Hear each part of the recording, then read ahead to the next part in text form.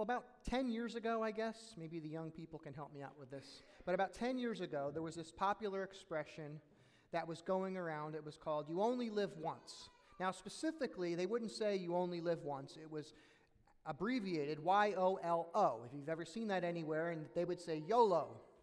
Now, typically the way YOLO was used is someone would take a picture of themselves doing something, adventurous. Maybe they would have bought something really expensive or be doing something even dangerous or risky. And then below that picture, they would post, it would show hashtag or the number sign, if you don't know what a hashtag is, hashtag YOLO. Okay? And it kind of went out of style. You don't really see that as much as you might have saw a number of years back. But the expression, it kind of reminds me of a more traditional expression. You've ever heard people say carpe diem, which means seize the day. And it's the idea that here we are, we're living, and the day in front of us is the day to do something. Because tomorrow's not guaranteed. So let's seize the day. And it can be a positive thing, it could be a negative thing if you think about it. But the fact that we only live once, it can lead people to make responsible choices with the time that they have, knowing that the choices that they make today will affect their future. And they only have one future. And what they do today, for good or bad, will have long-term consequences. What's interesting is that you saw a lot more examples of people posting really expensive and extravagant vehicles that they couldn't afford, hashtag YOLO, than you would have saw pictures of people showing themselves paying off the last of their student loans, hashtag YOLO. But so be it. Well, today we're going to look at the book of James 4, and we're going to be looking in verses 13 through 17 in James chapter 4. And we're going to be looking at what it teaches us about planning and the will of God. Now, we're beginning a new year today. It's a time that people often reflect upon the last year. It's a time that we reflect upon things we might have done differently, but also we're putting the past behind us and we have a new start. It's a new year, a new calendar year. We can have a new budget. We can make new goals, new plans of what we would like to see happen in 2023, what we would like to do differently with our lives, so that when this year ends, we can look back on the year and feel that it was a success. It doesn't take a love of God, though, or spiritual maturity, to see the need to use our time and our resources more appropriately, right? It doesn't really take any sort of spiritual discernment to do that. Everyone, Christians otherwise, recognize that life is short and that we only have one life to live. And there's a sense in which we recognize our limitations as humans and we want to make the most of those. Maybe the most number one New Year's resolution has something to do with health, right? We want to lose a little bit of weight. We want to get onto an exercise plan.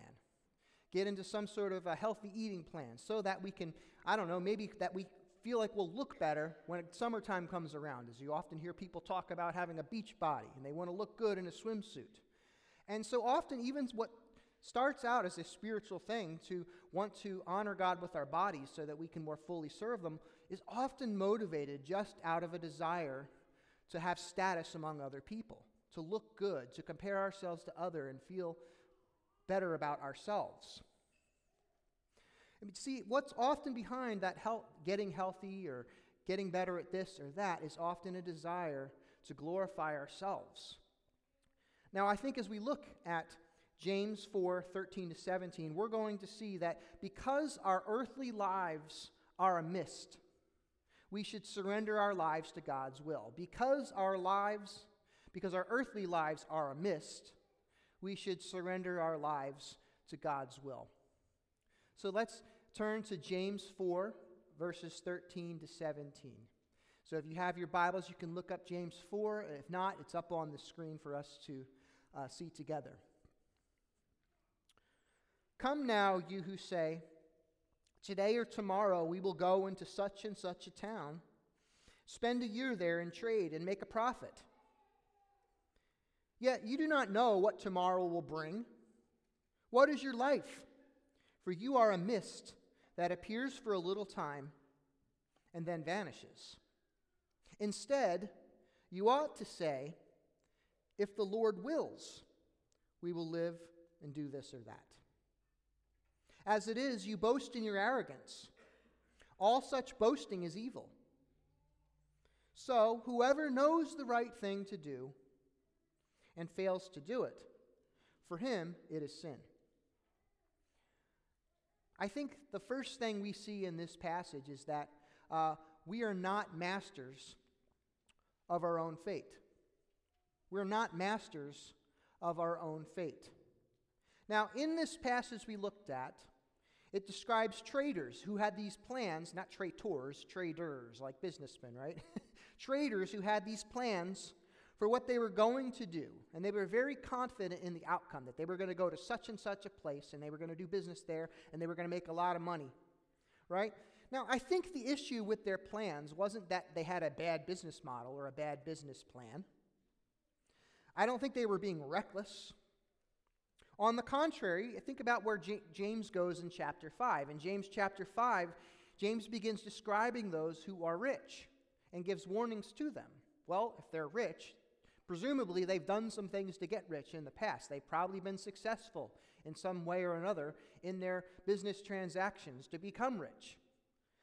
See, the thing is that past success, of whatever source, whether it's of earning money, whether it's in our careers, whether it's in our hobbies and our interests, whether it's in the perception that other people have of us, whatever our past successes are, and however we define them, they often lead us to be overly confident in our own abilities. I think that this is why there are so many warnings about being rich in Scriptures.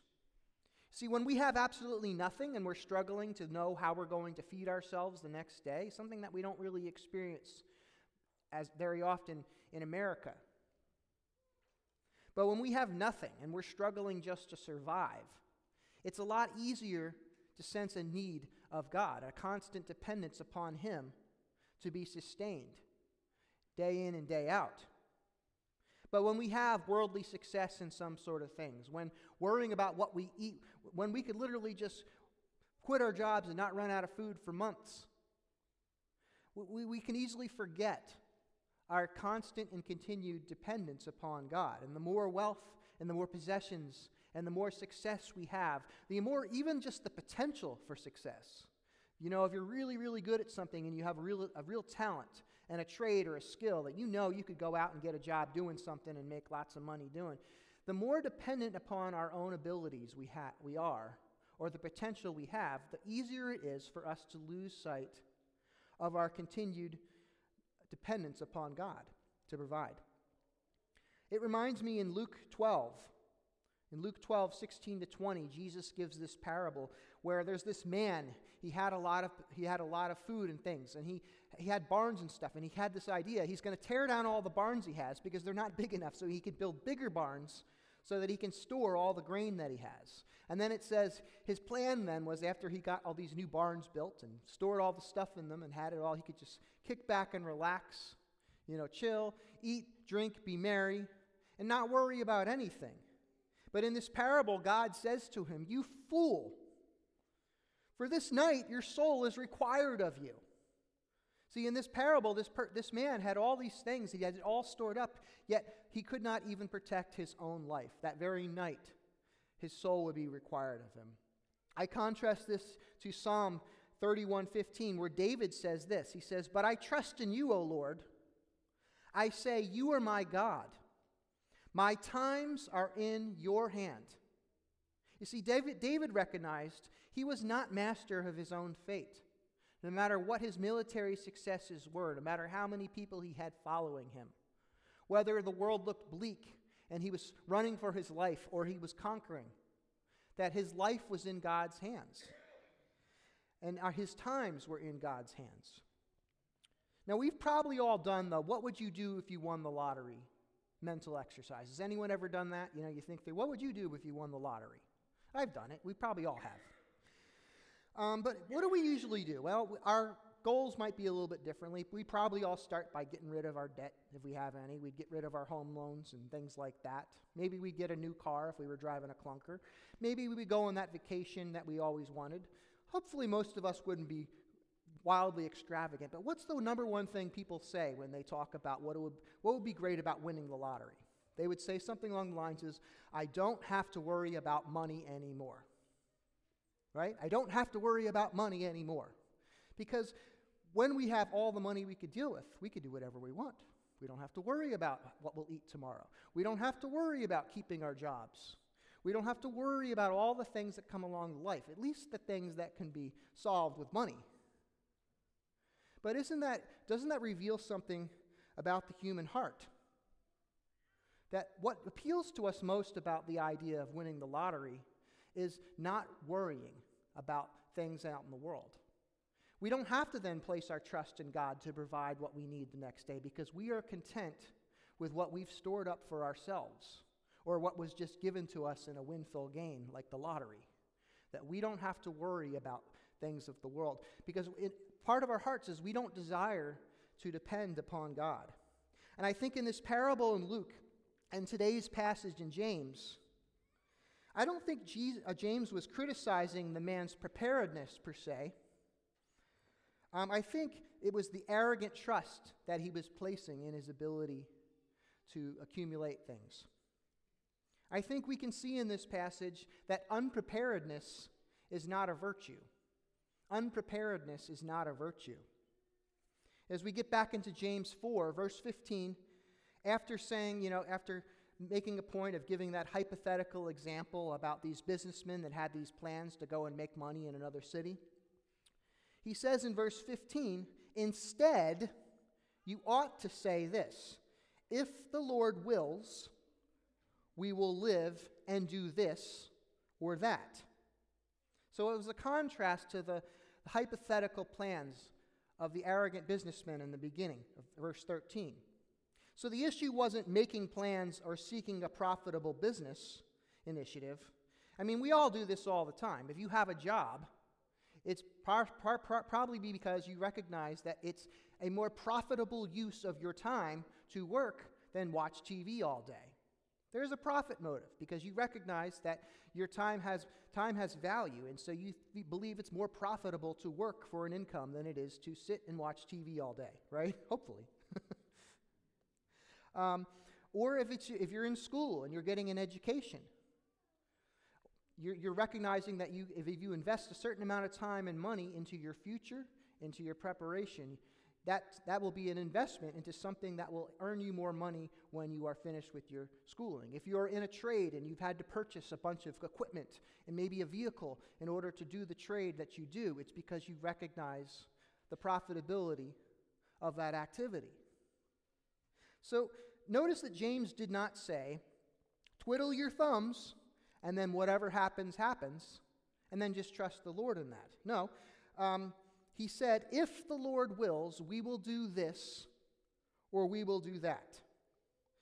See, Jesus and James, they were not commanding believers to live paycheck to paycheck necessarily, nor were they saying that those that save money and who are profitable are engaging in some sort of sin, but rather the attitude of placing our trust in those things. That's where the sin comes in. You see, the next thing we see is planning is godly if not held tightly. Planning is godly if not held tightly. I really wanted that to rhyme, but it doesn't. It's close. Planning is godly if not held tightly. See, James gave one test. It was if the Lord wills. Now, notice the almost clumsy sentence. I'm going to read that sentence slowly. If the Lord wills, we will live and do this or that. We will live and do this or that. The believers were always to remember that even life itself wasn't guaranteed, that they needed God to continue to sustain them. It reminded me of a mentor of mine who was a pastor for a really long time, and his retirement plans was to earn a degree so that he could go into counseling and do that part-time. And just around the time, just after he finished his degree, he actually passed away. And yet, his time was in the Lord's hands, and now he's faithfully in the Lord's presence. But for you and I, we're not guaranteed tomorrow. We're not guaranteed tomorrow. See, the believers had to remember that even life itself wasn't guaranteed if it wasn't the Lord's will.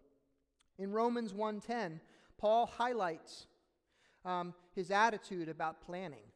Paul was a planner. He said to the believers in Rome, asking somehow by God's will, I may now at last succeed in coming to you. See, though he desired to see them, the Romans, he recognized God had called him to certain works, and his willingness to go there was based on if it was God's will.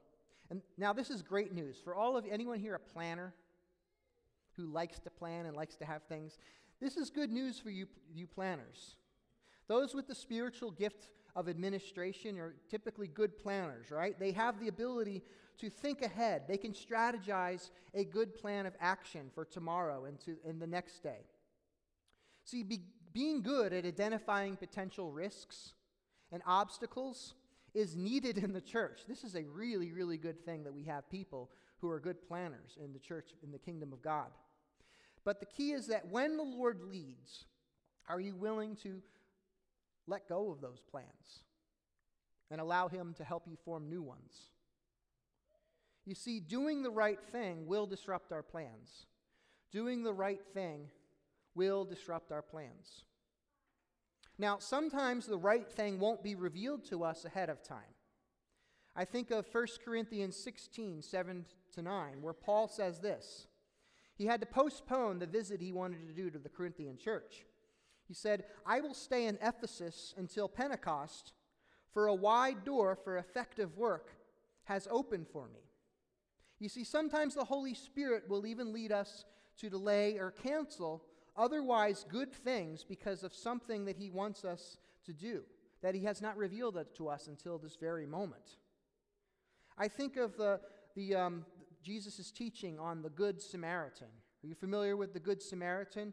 Where the Samaritan man was willing to have his plans disrupted because as he was going, he came across a person who was injured and harmed, laying in the street. And he had to stop whatever his plans were in order to show love to this person. Yet the religious leaders saw this person from a distance and just avoided them because they didn't want to have their plans disrupted. They were on a mission to do their plans. They were not open to having their plans changed in order to show the love of Christ to one in need. You know, you and I, we might wonder, well, how do we know what the right thing is? Sometimes it's obvious, right?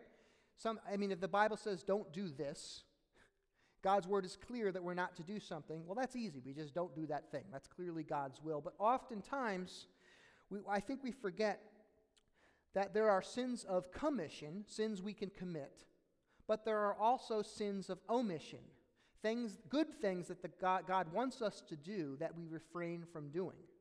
And I think a lot of times it's easier as Christians to check boxes of the things that we're not doing, the things that we're not supposed to do, but oftentimes we neglect those sins of omission, the things that God has called us to, that he puts right in front of us, that we fail to do. See, knowing God's will comes through seeking and obedience. Knowing God's will comes through seeking and obedience. Jesus said in John 7:17, if anyone's will is to do God's will, he will know whether the teaching is from God or whether I am speaking on my own authority. Notice Jesus says, if anyone's will is to do God's will. Now, let's just stop here for a second. This may seem like an obvious question, but is it your will to do God's will? Is it your will to do God's will? I have to ask myself that question a lot. Or are we merely hoping that what you'd like to do or what I'd like to do doesn't bother God? We got a plan. We want to see it through. We want to do what we want to do. And hopefully God won't mind. Or is my will to do God's will? Is your will to do God's will? That's a question I have to ask myself a lot. I think too many of the decisions we make in our lives are made without any seeking at all from God. The homes we buy, the cars we buy, the jobs we take, the possessions that we tell ourselves we need, the activities and the hobbies that we say yes to. If you think about it, most of our time, most of our money goes to things that are not inherently sinful.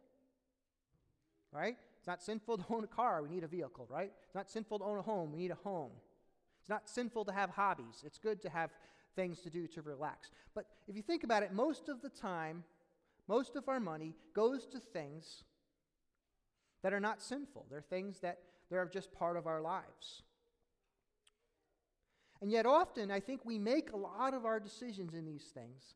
The vast majority of our time, the vast majority of our money, we make decisions with these things without bringing them to the Lord in prayer.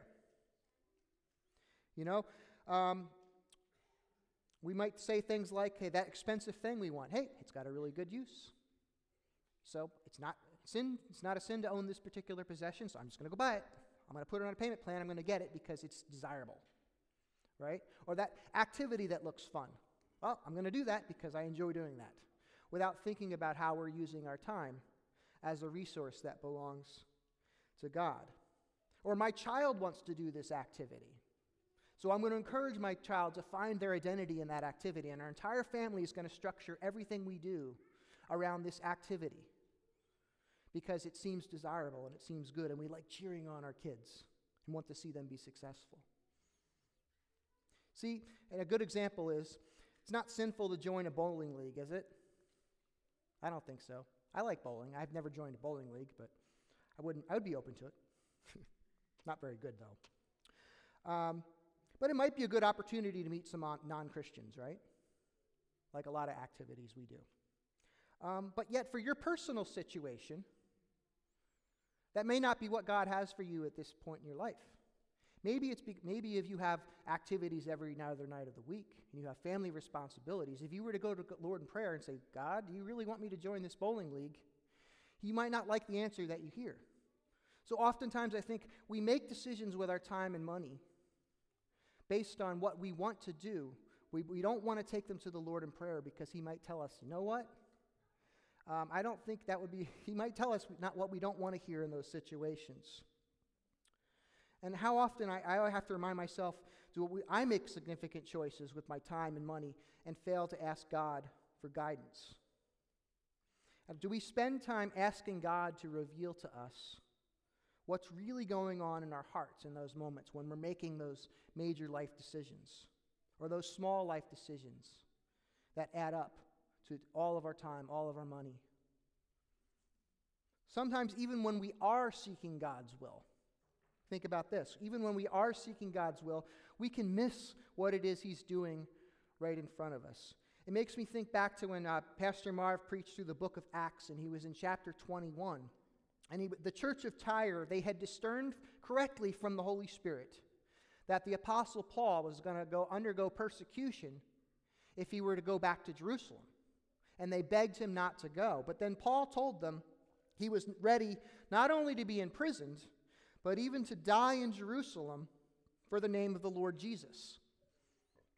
Yet the people's hearts were soft, and they were able to see that what Paul was saying was the will of God. And what's really cool is that later on, both Paul and them would have realized that God used Paul's trip to Jerusalem to be a witness, and that him going to Jerusalem led to him being sent to Rome, and it opened up many doors of ministry along the way.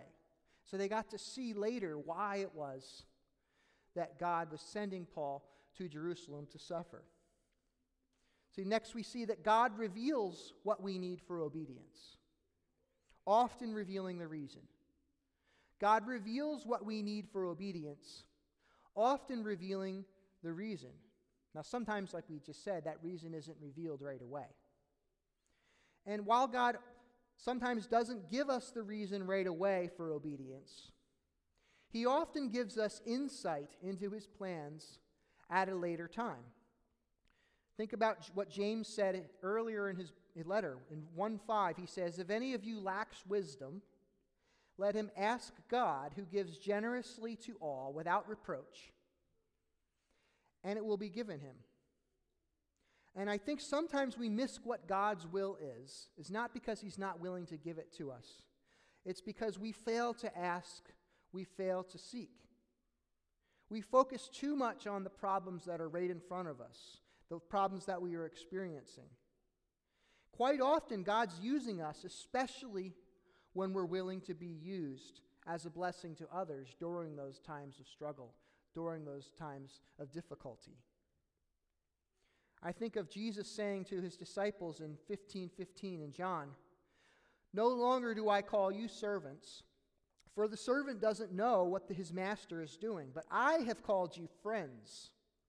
For all that I have heard from my Father, I have made known to you." Yet whether we have a clear insight as to why God calls us in a particular situation, we can know that his will is good. I love what Warren Wiersbe says. He says, "The will of God comes from the heart of God." The will of God comes from the heart of God. Peter said in 1 Peter 3:17, "It's better to suffer for doing good, if that should be God's will, than for doing evil. For Christ also suffered once for sins, the righteous for the unrighteous, that he might bring us to God." I think this gives us hope that when our obedience seems to produce difficulty and stress and problems, when our obedience brings those difficulties into our lives, God can bring good even out of those difficulties. Jesus said in Matthew 11:29, "Take my yoke upon you and learn from me, for I am gentle and lowly in heart, and you will find rest for your souls. For my yoke is easy and my burden is light." Remember that Jesus submitted to the Father, even going to the cross. And sometimes God leads us to endure difficulties and hardships in order to help others, just as he has at times led others to endure hardships and difficulties to help us.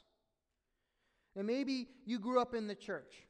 Maybe you came to faith later in life. But either way, I bet you can think of people who made major sacrifices in order to share the love of Jesus with you. I think about the Sunday school teachers who had to deal with me and my friends. And they would come week after week, year after year to teach us when we were often not very obedient, not very attentive. Or the youth leaders. My youth group, when I was in youth group, it was just I won't go into it, but we used to put our youth leaders through a world of hurt. Just say that. But I think back of all the different people who endured difficulties and hardships, who made sacrifices in their time in order to show the love of Jesus to me and my friends. I'm sure you can do the same. Think of people in their lives who have made sacrifices. In many cases, those people were going through their own hardships. They were going through their own difficulties and challenges. And yet they remained steadfast because they knew the heart of God. They understood the heart of God to seek and to save the lost. And they were steadfast in their devotion to him. So it really comes down to, why is it that we sometimes don't seek after the will of God? Why do we fail to do the right thing when it's laid out before us? I think sometimes we forget that we're not as free as we think we are. We're not as free as we think we are. Now, from our human understanding, we seem to constantly have choices before us, don't we? I mean, right now, I have a choice of how I'm going to use my afternoon. The plan is to go back, tear the Christmas tree down, and put everything up in the attic until next year. I don't do a lot of long-range planning, but I have some plans in mind for tomorrow. We'll see if I actually get to do them. But remember what James had said. He said, "Don't boast about tomorrow, for you do not know what a day may bring." We probably can all think of a time in the last month, the last day even, in which we had plans to do something. Something we were very planned and very organized, and what we were going to do, we couldn't do because of something that unexpected that happened that totally messed up our plans. Anyone experienced that in the last day, last month, last week? I'm sure we all have. And I think there's a bigger misunderstanding about what we're free to do than just the fact that there's uncertainties in life. As we already said, it doesn't take following Jesus to recognize that life is uncertain. Psalms 24:1 says this, "The earth is the Lord's, and the fullness thereof, and the world and those who dwell therein." In layman's terms, everything is the Lord's. You are the Lord's. I am the Lord's. We belong to God. That is true even if we don't believe in Him. We are His to do what He wants to. We don't belong to ourselves. And for us believers, we were bought with a price, the precious blood of Jesus. The fact that God doesn't seem to currently force us into robots to do certain things or force us to not do other things, it doesn't mean that we're entitled to disobey Him. Now, when we talk about rights as citizens in like a country, we're talking about a vastly different things. We're talking about how we treat one another. I can't do certain things to you, and you can't do those things to me. I can't stop you from doing this, and you can't stop me from doing that. And it's a mutual contract between one another that we're comparing ourselves to other people, and we're saying what rights we have among one another. But the relationship to God is totally different. That everything that we have, our very lives, belong to Him, whether we like it or not. You know, when I leave church today, I could theoretically, if I wanted to, I don't, thankfully, I could theoretically drive 100 miles an hour down Warren Road, right? I probably would wreck. But I wouldn't have a right to do that, and neither do you, because the law says so. But what if the law was different? I think Montana doesn't have a speed limit. Even if I was legally allowed to drive 100 miles an hour on Warren Road, I would not be morally justified before God, because I would be doing something selfish and risky and potentially harming one of His children. I would not have the right before God to do such a thing, even if the law said I was entitled to do so. That God grants us some ability to choose our actions doesn't mean that we're entitled to disobey Him. Whether we are okay with the consequences or we're not okay with the consequences. We're told in Philippians 2 that someday every knee will bow and every tongue will confess that Jesus is Lord, to the glory of God. Everyone will confess that. Whether they are happy about it or not, everyone will confess, every knee will bow that Jesus Christ is Lord. And because of this, we should invest our lives in things of eternal significance. We should invest our lives in things of eternal significance. See, I said that this time of year we often do make resolutions, don't we, for what we'd like to change in the new year. Having plans is a good thing. We've said that as well. Taking our health seriously, being more intentional with our spending, being more intentional with our time, being more intentional with the choices that we make, and having a plan of action are all good things. We would be wise to be more productive people. Yet with all of our planning, are we submitting our plans to the Lord? Or are we just making our plans and then hoping He doesn't mind and not really listening to hear if He has any problems with them? Are we actively doing the good that He's calling us to? It's not just about, like I said, it's not just about the sins of commission. It's the sins of omission, the things that He's calling us to do. Are we willing to listen? Are we seeking to hear the good that He wants us to do right in front of us? Remember James 4:17, "So whoever knows the right thing to do and fails to do it, for him it is sin." And Paul said in Philippians 3:13, he said, "Brothers, I don't consider that I have made it my own, but one thing I do, forgetting what lies behind and straining forward to what lies ahead, I press on toward the goal for the prize of the upward call of God in Christ Jesus." See, as believers, we have the privilege of receiving the Lord's mercies every single day. We get to start afresh, not just on New Year's. Now, if we do the whole New Year's resolution thing, I think the top of our list should be our spiritual growth. And that's why Pastor Marv had mentioned we're going to be beginning that series again in Mission 119. It's an app you can download, and it takes you through the Bible with different devotionals in about a year and a half. Now, if you've struggled with to have a consistent time of devotions, that would be an awesome New Year's resolution. And we would invite you to join with us in that. Or we would encourage you to find another reading plan of sort and prioritize in this new year making time for the Lord. But to warn you, that might require saying no to some things. When we start making space for the God, we sometimes have to say no to other things. But I think the other danger is that we can treat our spiritual growth like it's just us and God. It's just up and down, us and God. But our spiritual growth, part of our spiritual growth comes through serving and loving others. That was the mission that Jesus gave the church as ambassadors for Christ. Our spiritual growth is not separate from loving and serving others. They're one and the same. And so we need to remember, as James tells us, that our lives are a mist. That we need to surrender our lives to God's will. And as we evaluate our plans for this new year, may we seek the Lord and submit our plans to Him, doing the good that is in front of us. Let's pray. Lord, we thank you that you are gracious to us. We thank you that your mercies are new. And we praise and thank you that you give us these times like New Year's Day where we stop and think about how we are losing our lives. We pray, Lord, as we make plans for the new year, as we make plans for this week, we would always be seeking to do your will. We would always be bringing both the big decisions and the small submissions under your submission, knowing that it's your heart to do. It's from your heart that your will comes. And so we ask you to lead us. It's in Jesus' name we pray. Amen.